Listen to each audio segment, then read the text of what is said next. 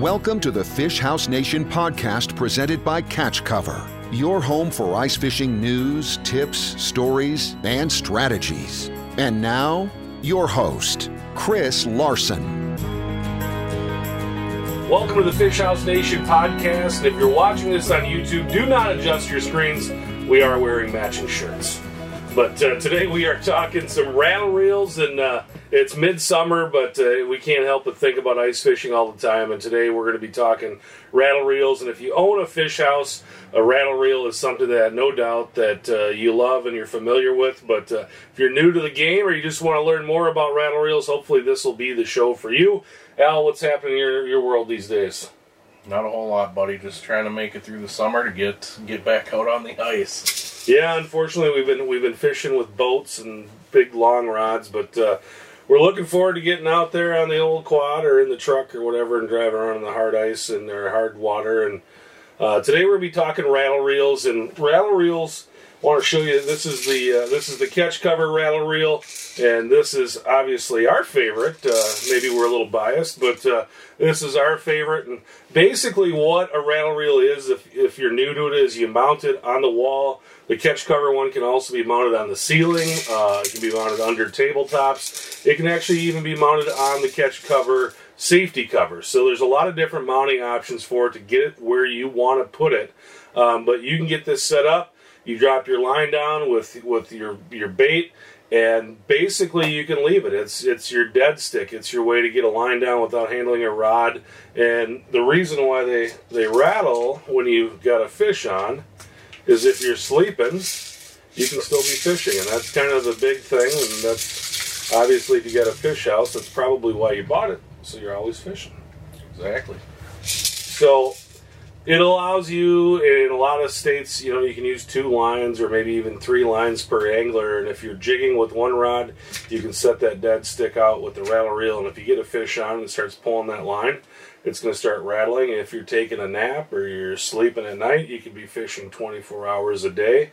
That's good to have. Even if you're just cooking dinner, Chris. Even if you're just cooking dinner.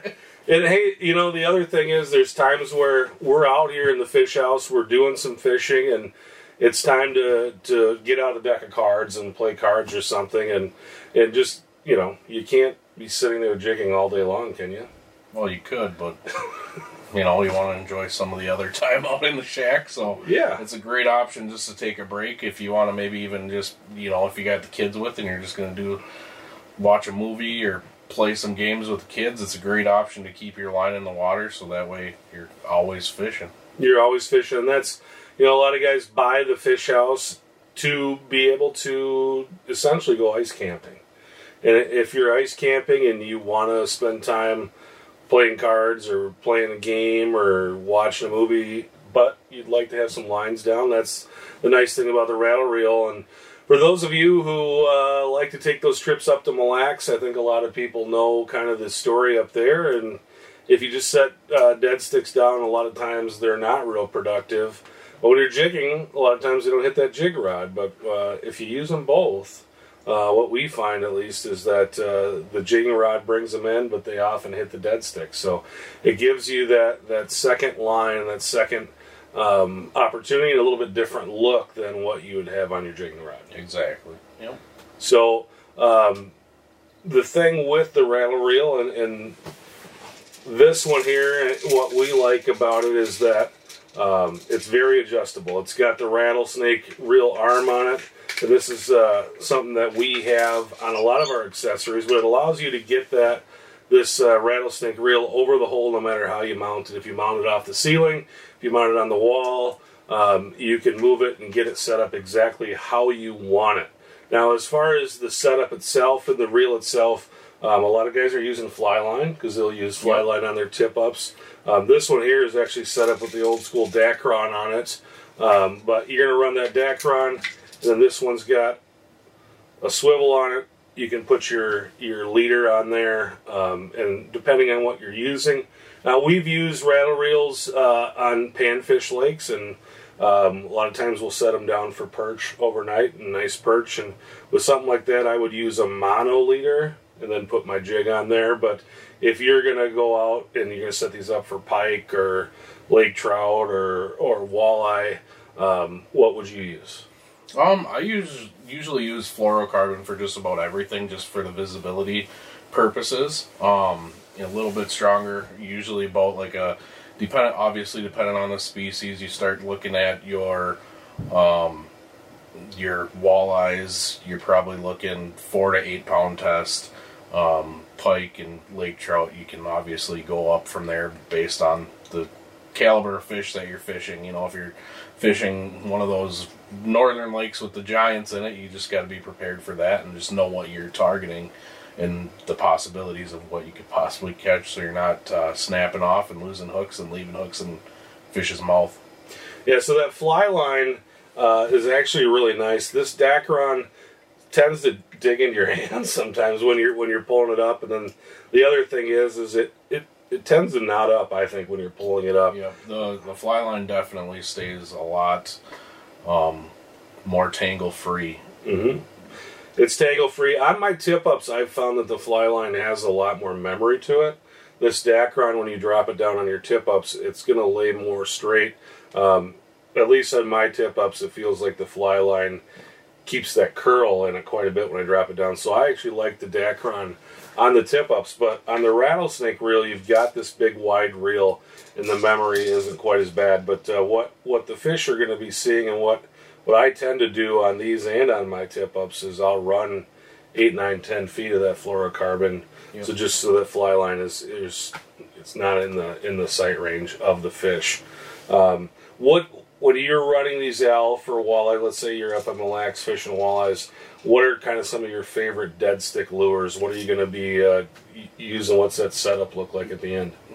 Mainly when I'm fishing tip-ups or rattle reels, I almost always have a spoon on, just tipped with a minnow. Again, depending on the species or what you're targeting, walleyes, I tend to gravitate towards like your forage minnow with a treble hook on the bottom. Back hook, either shiner or fathead, again, depending on the body of water you're on. That's my favorite way. Otherwise, a very underutilized tactic is a plain hook. A lot of people overlook that one because it's so basic, but that's another great option. I try to use a lot of glows, a lot of bright colors, because you're generally using your rattle reels at nighttime. During the daytime, they will still tend to bite on those glow colors anyway, so I almost always have glow or bright tied on there. All right. And another thing with the rattle reel, there's a lot of different setups, a lot of different rattle reels out there. This one is set up basically one turn is 1 foot down. So when you're setting your lines, you can drop that one turn, and you know how deep you're running. But the other thing, typically, what I'll do is just drop the deucer in the hole and get that depth that I want. How far off the bottom do you typically drop your bait stone? Again, it's a little bit different for every species. Like if I'm targeting pike, I like to be higher up in the water column, like anywhere from halfway to the bottom of the top third. Mm-hmm. This is where I like to fish for pike. Walleyes, depending on how many reels you got too, because you like to try and separate them until you find that kind of sweet spot where they're really firing up. Anywhere from a foot to 5 feet off the bottom. And then again, it just depends on how many people I got with me, how many rattle reels. If it's just you and me for the weekend and we're fishing with Mille Lacs, we could have 2 lines out. We'll each put one out. I'll put one at 1, I'll put one at 3, you put one at 4, you put one at 6, and we start getting bites on the one that's at 4 feet, then we start adjusting the other ones accordingly. That's really the easiest way to do it, because then you're covering as many different parts of the water column as possible, and you're seeing where those fish are tending to travel. And that's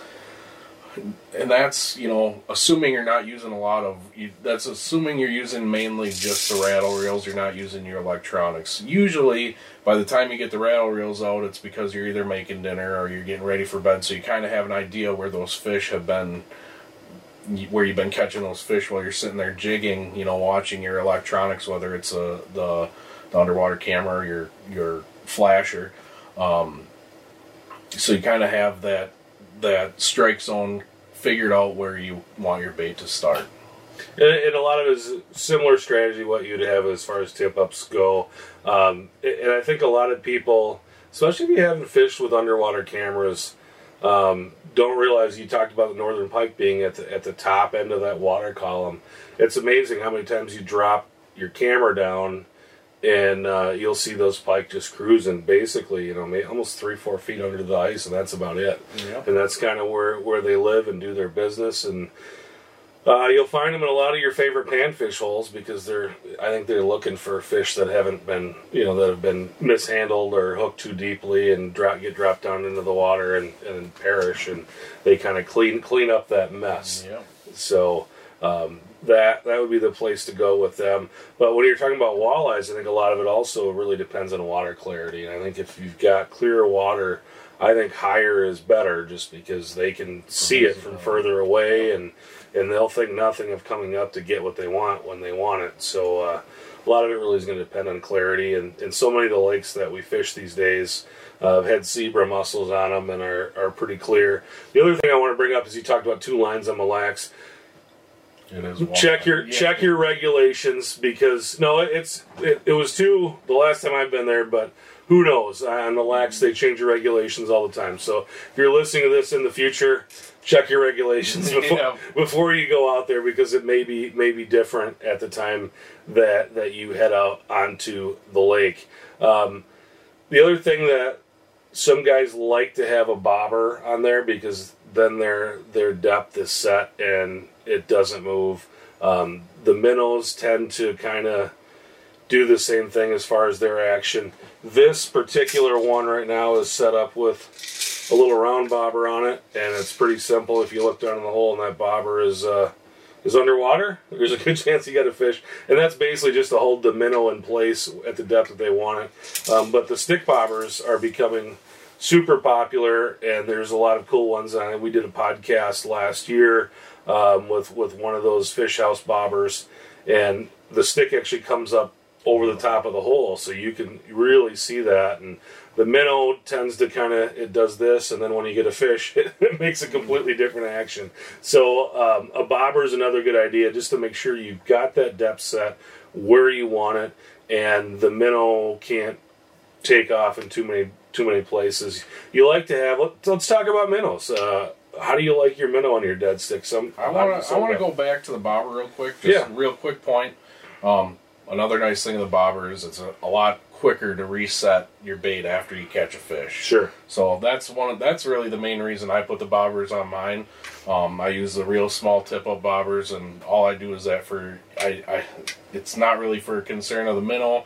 For me, I just like to be able to, after I catch a fish, I drop it back down with the bobber and I'm done. I don't have to grab my flasher from the other corner of the shack and reset it.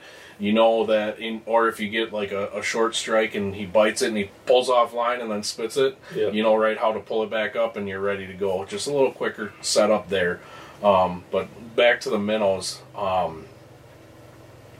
It really depends, just like on everything else, It depends on how the bite is, how the fish are reacting, how aggressive they are. If you're in a key bite period or bite window and they're seeming to be really aggressive, then you want that more lively minnow that's out there making, as much flash and movement in the water so that those fish can really pick it up from the longer distances, and then as they get close they can zoom in on it. But if you're starting into a slower period of the day, midday, where they're going to be a little bit more finicky, then I tend to downsize my minnow, go a little bit smaller.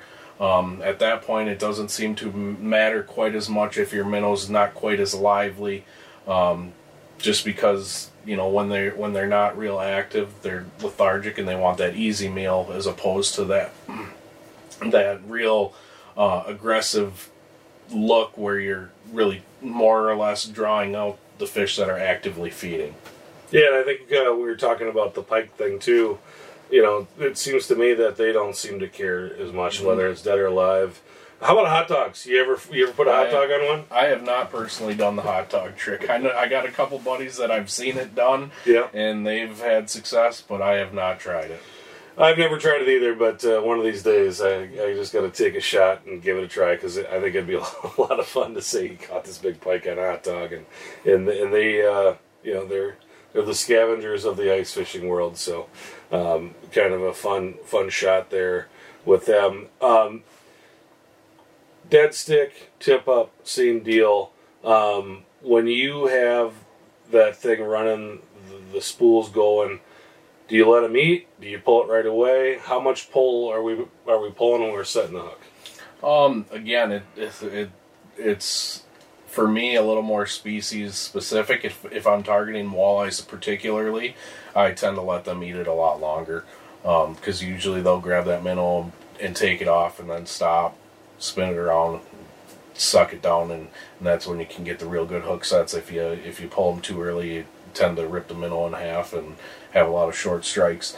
And you can run into that with pike and some of the other species, but it's not as prevalent that I have found. With the pike, I mean, you're just looking to pull pressure. What I do when I get a fish on the rattle reel is I let them run. I pull out, give them a little bit of slack before I start feeling for that bite, and then you just give it a quick little jerk. I mean, we're talking, 6-inch hand movement. I mean, you don't have to do a huge hook set. You just need to get it firm enough where you're getting it into there, and you also got to consider the line that you're using. If you're using like a mono that has a lot of stretch, you might need to set it a little bit harder, but that quick jerk just to penetrate that skin, a nice solid hook set works wonders. It's just one of those things that, just like anything else, you're going to kind of do it a few times and expect to miss a few fish, but once you get her dialed in and figured out, it's a lot of fun. Yeah, the other thing, we've been talking pike, we've been talking walleye, and obviously, you can certainly pick up things like bass and stuff on this as well, and a lot of the same baits, same lures. But a few years ago I was out and we were just on top of this perch hot spot, and we had the lines down for perch, and certainly a rattle reel can be of service there too. Again, just a little bit lighter tackle, everything on it a little bit lighter, but don't be afraid to use them if you're in your favorite panfish spot, just to get yourself another line in the water. And yeah, that line may not be as hot as the jigging line that you're running, but gets you another line down, helps you catch a few more fish. Anything else on rattle reels that we didn't talk about, Al, that you wanted to bring up? Yeah, some of those biggest bluegills, come in the middle of the night when guys are sleeping on rattle reels. They're definitely an overlooked tactic, and just get out there, get fishing. So get yourself some Catch Cover rattle reels. It's the rattlesnake reel. You can find it at catchcover.com. You can find it in a lot of your favorite retailers. Get some of those if you've just picked up a fish house, or if you've been fishing the same fish house for a long time and you're looking to get into the rattle reels.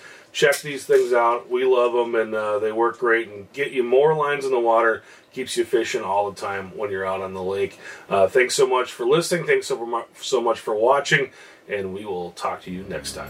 Have a good one, guys. Thanks for listening to the Fish House Nation podcast presented by Catch Cover. For more ice fishing content, visit our blog at catchcover.com.